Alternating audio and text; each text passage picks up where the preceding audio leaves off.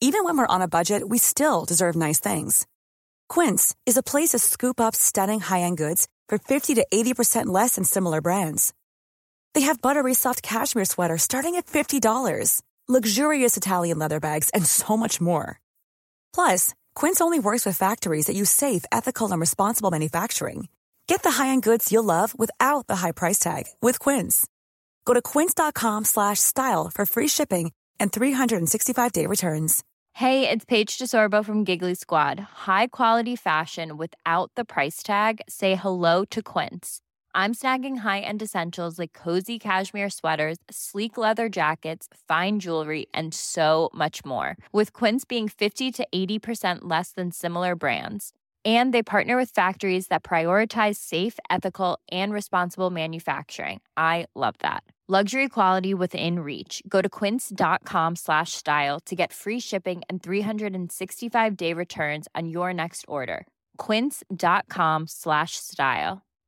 Hi, I'm Daniel, founder of Pretty Litter. Cats and cat owners deserve better than any old-fashioned litter. That's why I teamed up with scientists and veterinarians to create Pretty Litter. Its innovative crystal formula has superior odor control and weighs up to 80% less than clay litter. Pretty Litter even monitors health by changing colors to help detect early signs of potential illness. It's the world's smartest kitty litter.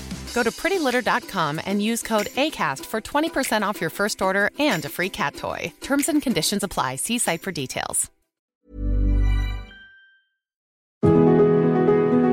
Hello, and welcome to Dwell, a CiRCE Institute podcast for homeschool moms by homeschool moms.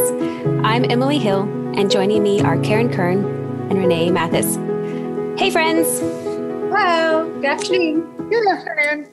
So we've spent some time conversing over the past weeks about storytelling, whether that's reading and studying great books or sharing family stories, creating cultural memory, or holding to our history and heritage, and even cultivating a calendar that reflects the good, true, and beautiful. There's also several practical ways that we can cultivate this memory that can be woven into our school days and even everyday life. So we use that word, storytelling. What is that? The telling of stories. And today we're going to jump into a conversation about telling in a more practical way that forms our brains and our hearts and connects it to a deeper level of understanding. And that is the art of narration. Now, unless you are brand new, which you may be to homeschooling, you've probably heard that term before, narration. And if you've studied Charlotte Mason, education principles, or classical education, you'll have heard that word narration. But what is it? When we talked about the habits, we mentioned the habit of attention and how it's an important habit to cultivate. What does attention have to do with narrating? And what is narration? So should I just throw that one out there to you ladies? Like, what is narration? What are we talking about? You hear that word all the time. Well, narration in the most basic form, as you said, is telling, and it's related to the idea of narrator, or when we write essays, narratio, we're telling a story. So what narration is a telling back or repeating and telling a story. When we ask our student to narrate something, we typically have given them a passage to listen to, and then we immediately ask them to repeat it back to us. Not that we are asking them to memorize it word for word, although some kids do that, but we just want them to tell us what they heard. And that idea of telling, I think when we start discussing narration, it sounds very complicated. And in fact, there's entire books devoted to it, which we are going to share the titles of those books because they are very, very helpful in helping figure out what are the practical steps. How do you do it? What does it look like in homeschooling, in the classroom? But simply put, it really is just telling, whether that's storytelling or telling back information. But it does have a purpose. Why are we doing that?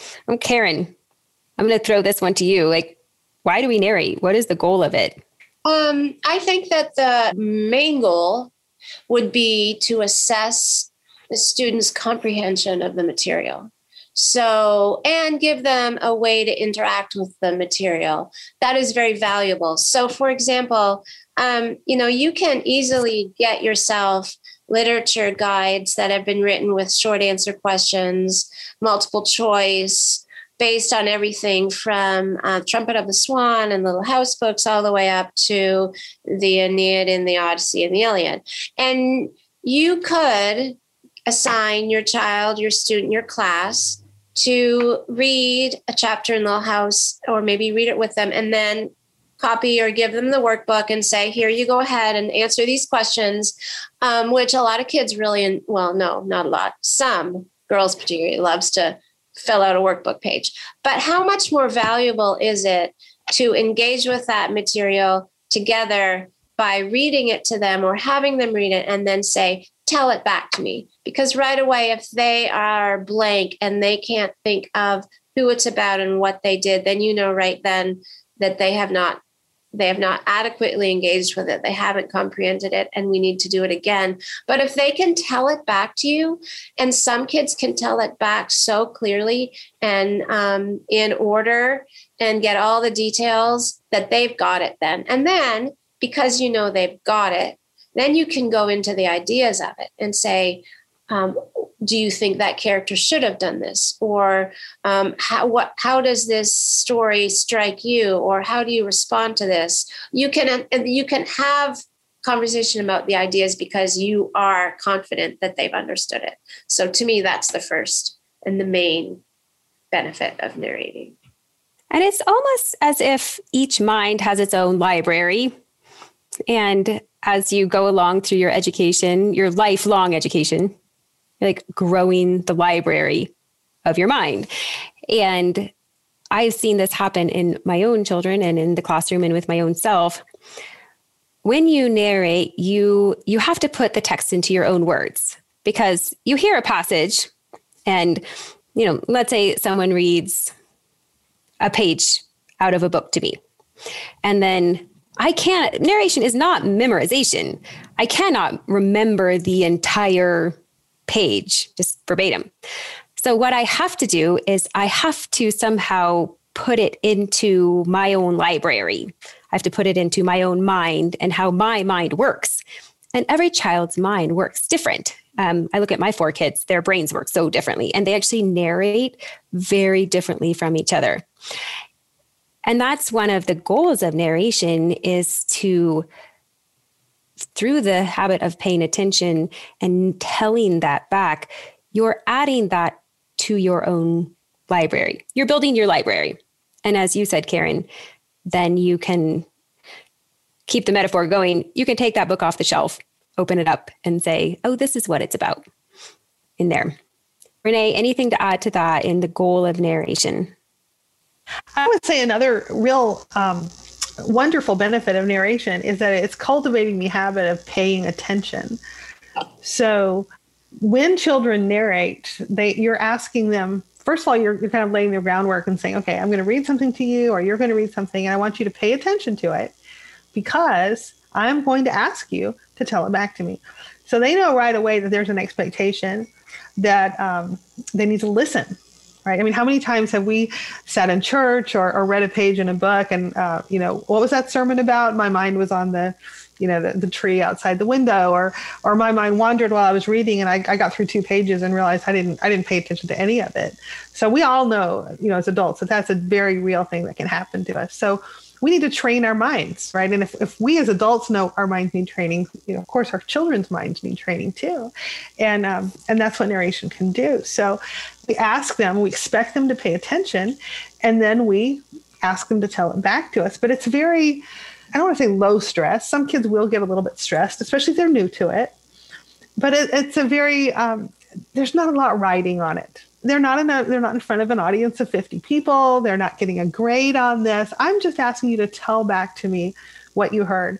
And Emily, I love how you said you're putting it in the library of your mind, because 2 of my favorite definitions of learning. One is that learning is just connecting new stuff to old stuff. right? We have a lot of old stuff in our brain already. And when we take something in by paying attention to it, we connect it to what's there. And when we build those connections, we have learning taking place. Another way of describing learning is that it's the art of overcoming confusion. And anytime we're faced with something brand new that we don't understand how to do, of course we're confused with that. But narration can help to eliminate some of that confusion in a couple of ways. First, I'm paying attention to it, I'm thinking about it.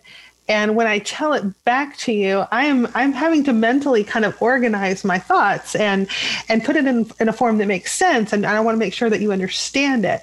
So in order to do that, I've got to smooth out some of those rough spots, and I've got to overcome some of that confusion.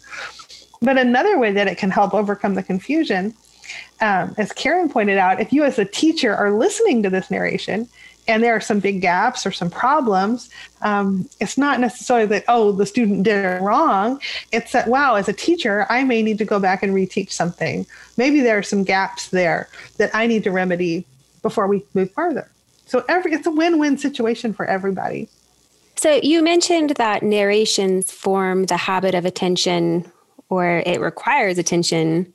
Why is paying attention so important? Why is attention important? Well, first of all, everything in our culture right now is warring against our ability to pay attention, right? We don't want to put in hard work. We want the easy fix. We want the easy entertainment, push the button, touch of a button, reward right away. And everything is in quick little sound bites that don't ask us to pay long stretches of undivided attention. So our attention muscles as a society, I think we all agree, are very weak.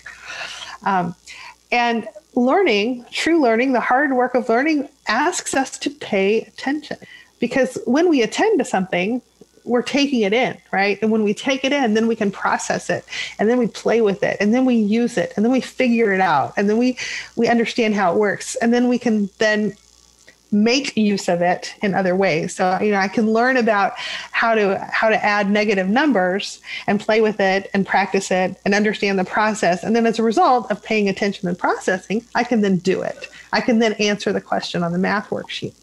So attention is really the foundation for learning. So if you think about attention as the foundation piece, what kind of branches up off of attention? Well, there's memorization. That's part of learning. I mean, there are things when we learn, we just have to memorize. That's just the way it goes. And you can't memorize something if you don't pay attention to it. Another way we learn is by imitation.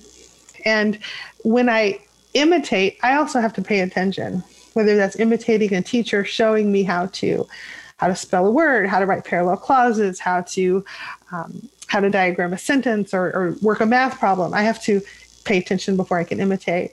So then when you combine attention at the root, and then you learn how to imitate and how to memorize, those two together, you get learning. So it's a beautiful process, but attention is definitely the foundation. And so narration feeds that. And it's a wonderful skill for kids to have, starting when they're very, very little, all the way up to those of us as adults. Well, and the practice of narration in some ways is the meeting of imitation and memorization. You are in some ways imitating and memorizing in this telling back way, not verbatim, by paying attention. And it's just an actual practical thing. I think sometimes it's a challenge as an educator to say, what is it that I can do practically that's not theoretical to encourage my students to learn? I cannot force some students to have high quality Socratic discussion. But narration is a practical skill that any student can do. Now, does that look like different for different students? For sure. And Karen, you were talking about this earlier of how narrations can contribute or influence other areas of study, because we often think of narrations like you narrate a literature text or you narrate your history book. But how could you narrate in other areas of study? Well, I think that by putting words to whatever the student is being asked to do. So, for example, I would, when I was teaching third grade and we were doing long division, which can be complicated, and there were a lot of tears in learning long division. But when I could have a student come up to the board and narrate exactly what they were doing all the way through the problem, and as they're writing it on the board and subtracting and bringing down the next number and dividing and multiplying and all that goes into that, and they're talking it through, and the other students are hearing that child talk it through and watch it, it's reinforcing it by all, so many more senses as they're speaking what they're doing. The same thing in doing an art or a craft, or if I'm teaching my grandchild how to knit and I'm telling with words and they're hearing me explain it and they're watching me, and then they're telling that back to me. Or if I'm cooking with Coulter and he's reading the recipe and he's narrating, okay, now I'm going to take a 1/4 cup of sugar and I'm going to put it in there. So when they're telling what they're doing and what they're learning, just how it reinforces. They're just adding it to their library. Yeah. And hopefully it's gonna stay there. Jump in and say that it very young children can narrate, and it can be a very, very simple process. And yet older children, when they're doing written narrations and it's very formal, you have a very different outcome, but it still requires the same thing of a student to pay attention and then to produce either something spoken or something written, or maybe something drawn. Like, I remember reading in Little House in the Big Woods, the portion about what the attic looked like in the fall and where Ma would put the pumpkins and the radishes. If you remember that story well, that it forms a picture in your mind. And then I would read it and then I say to my students, okay, draw what you just heard. So they can do a drawing, they can do a written, or they can speak it. Lots of different ways. Well, and that's a good reminder, because often in a formal setting, we hear narration. And when we hear that, we think they're speaking something or they're writing something. And those particular skills are actually very important and should be cultivated and can formally be cultivated. But I remember the first year of the apprenticeship when Matt Bianco put a famous art print in front of us. So we all had like a copy of this famous art print. And, we were able to look at it for 90 seconds, something like that. And then we turned it over and he said, narrate that. Like, what did you see? And it comes again back to what Renee is saying. He really was asking us, how much were you able to pay attention? And how paying attention is a skill that can be developed. So we did that exercise, and then we did it with another one. And then he put an art print in front of us and we turned it over and he said, now draw that art print. And we all kind of freaked out a little bit. Like, I can't draw that art print. And that's a good reminder. I'm sure you ladies have been in this scenario too, of when you are asked to narrate. And Karen, you even mentioned you were reading along with some students and you narrated along with them. And a reminder of how challenging it is to narrate. The skill of narration is hard. So remember that when you are asking your student to narrate, you're asking them to do something that's challenging, and applaud them for that. I know this can be difficult, but you're doing a great job. I'm really proud of you for what you remembered on that. I know I've totally fallen into the homeschool mom, like, I'm just going to read this chapter to you and you just narrate it back to me. All right, let's get your narration done. We just got to get that narration done. Because my kids do several narrations a week. It's part of their formal curriculum. And it's easy just to push them through that and forget the purpose of this is to learn to pay attention. So what about the difference between formal narration? We've kind of talked about that a little bit as far as an oral narration of them telling it back, of something that's been read or they've seen, a written narration, which students progress into that. Usually you start when they're younger with oral narrations, and then they kind of progress or grow into these written narrations. But what about informal narrating? Like, what could that look like in your home, in a school setting? What's the difference between formal and informal narration? I'll give you an example of informal narration that I've used. I was leading a Bible study with women at church, and so we incorporated narration into the Bible study. So we would have somebody read the passage, and we were doing the book of Luke. So it was all stories, mostly stories, and so we would do one story at a time. We'd get together and we would read it. And then we would have the women in pairs narrate it back to each other. And the hardest thing about that was that they were so tempted to insert into the narration how they felt about it or how it spoke to them. Or, and this is what I get out of it, or this is my question. And I remember, I think maybe because we're, grown-ups, women, that we felt like we could just insert that into the text. And we'd remind them, right now isn't the time to say how you feel about it. But let's just come to the text with a posture of, ultimately it's a posture of humility, that the text is what we're talking about. We're letting the text be the lesson here. So let's learn exactly what the text is saying before we say what we think about that. And that was so interesting to me, that was hard for them. So. And I would say another form of informal narration, to build on what Karen just said, because when you've read it and you're narrating it back, you're reviewing it, right? So one way we can ask kids to narrate informally is to review something with them. And so, I love starting out a lesson by telling my class, I'm just going to remind you of what you already know.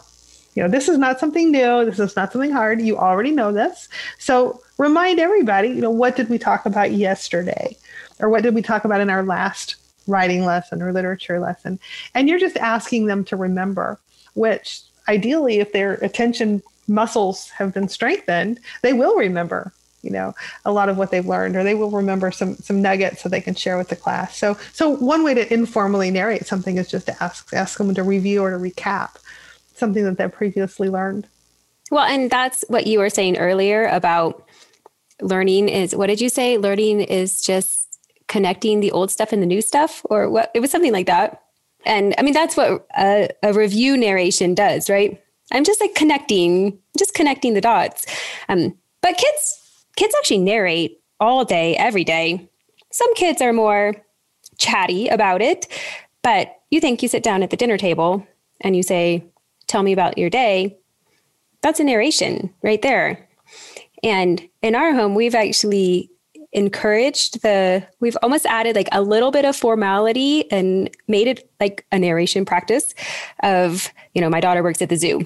So we'll say, tell us about your shift at the zoo, but start at the beginning and walk all the way through. And she's definitely my chatty one. So we do actually hear every single detail, none to be forgotten about the happenings at the zoo. But even you can draw kids in who are not, maybe they're a little more introverted, a little more shy, not as talkative. That's okay. But you can walk them through, and then what happened? And then what did she say? And those small informal practices actually set them up for success in their formal narrations, because they're able, just through everyday life, of how to chronologically walk through the details of something. And it's the details that are hard to remember. Goodness, I forget all the details. But I'm always like, and then what happened? And then what did she say? And if you have teenage girls, they'll tell you what happened.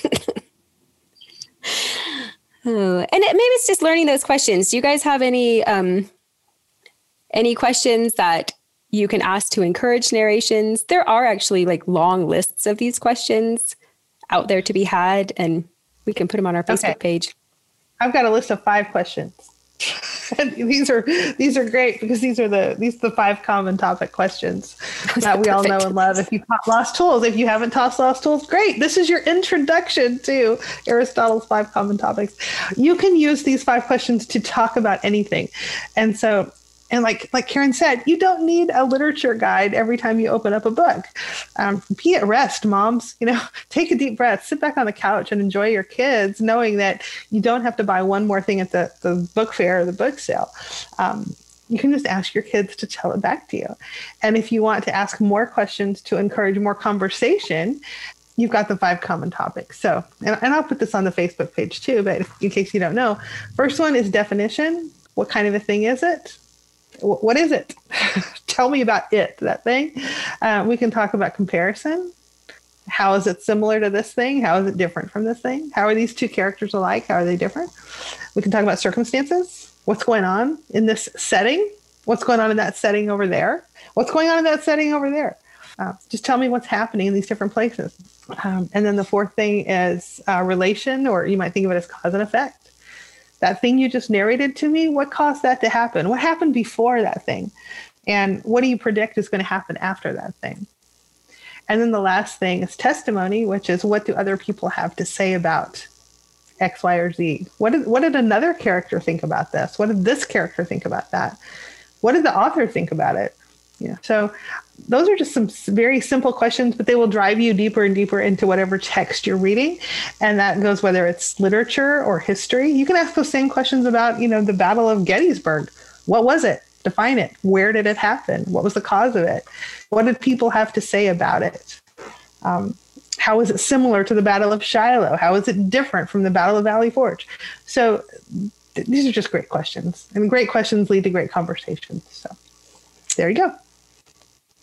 Yeah. And will you put those up on Facebook? That would be so helpful. I think you can, sure. Then we can jot those down and, pull it out of, your pocket at the dinner table.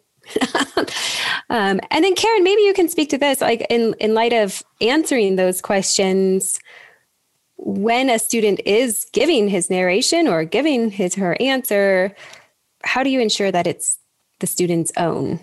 And this is not a right or wrong quiz. I think that you have to, first of all, be patient, let them pause for a moment, to think to themselves that even the most simple answer starts with, who is this about, or what is this about, and what is being done, or what is he doing? And let them gather their thoughts for a moment. And sometimes that means asking the other students or children in the family to wait. And then once they start telling the story, nobody's allowed to interrupt, and that they might make a mistake and get something that happened out of order, or name somebody wrong, or forget something significant. But usually by the time they're at the end of their narration, telling back their chapter or their story, they will fix that themselves. And they'll say, oh, wait, no, I got that wrong. And they'll go back and fix it. And then when they're done, you can ask the other students, or if you're alone with that child, ask a question that will maybe clarify or say, is there anything else you maybe missed?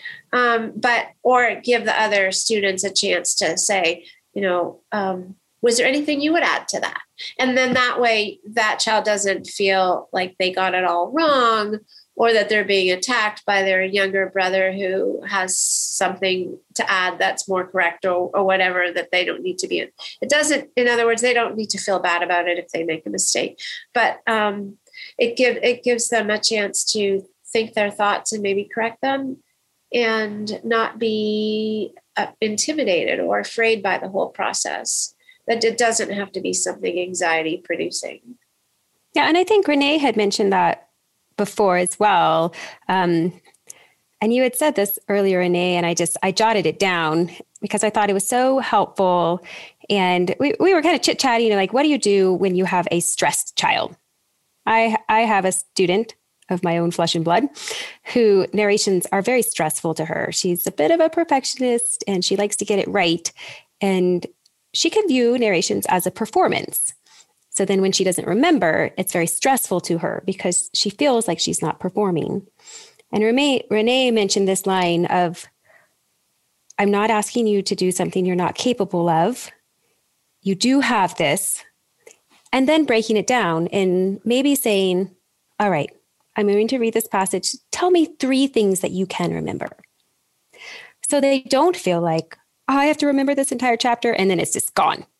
It's just nowhere in their minds at all, because all they can think about is the performance of it. So I thought that was very helpful. Assure them And to what you said, Karen, of making sure the other students are not sitting there.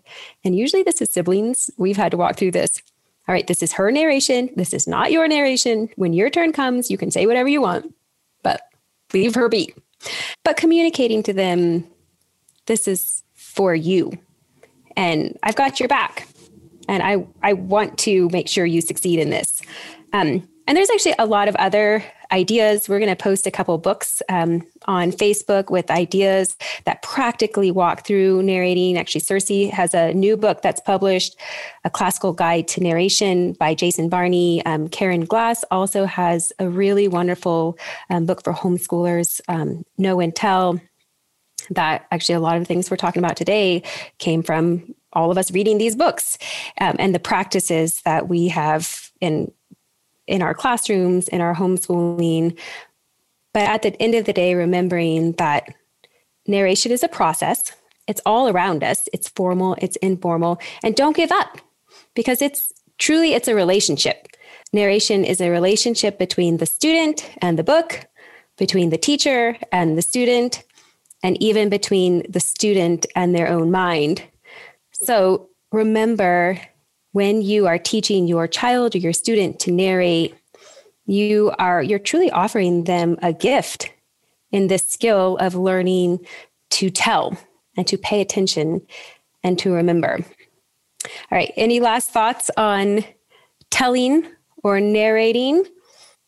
I'll just read this last paragraph maybe from the book, A Classical Guide to Narration, because I think it's a good reminder of what our goal is in education, even as a whole. Charlotte Mason believed that narration was more than just an effective learning strategy. Narration is how a person's mind appropriates, through the mediating influence of the Holy Spirit, the ideas and truths that have been made available to us in the tradition of wisdom and knowledge. Narration is a spiritual exercise and a gift of grace. I love that because we want to be paying attention and we want to be paying attention to the good work that God is doing in our lives and to be able to tell that back to other people and in the way we live. Well, thank you. And may the gift of grace be with you all. And here's to home.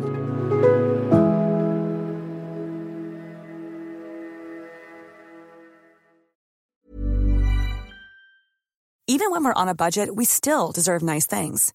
Quince is a place to scoop up stunning high-end goods for 50 to 80% less than similar brands. They have buttery soft cashmere sweaters starting at $50, luxurious Italian leather bags, and so much more. Plus, Quince only works with factories that use safe, ethical, and responsible manufacturing. Get the high-end goods you'll love without the high price tag with Quince. Go to quince.com/style for free shipping and 365-day returns. Planning for your next trip? Elevate your travel style with Quince. Quince has all the jet-setting essentials you'll want for your next getaway, like European linen, premium luggage options, buttery soft Italian leather bags, and so much more. And is all priced at 50 to 80% less than similar brands. Plus, Quince only works with factories that use safe and ethical manufacturing practices. Pack your bags with high-quality essentials you'll be wearing for vacations to come with Quince. Go to quince.com/pack for free shipping and 365-day returns.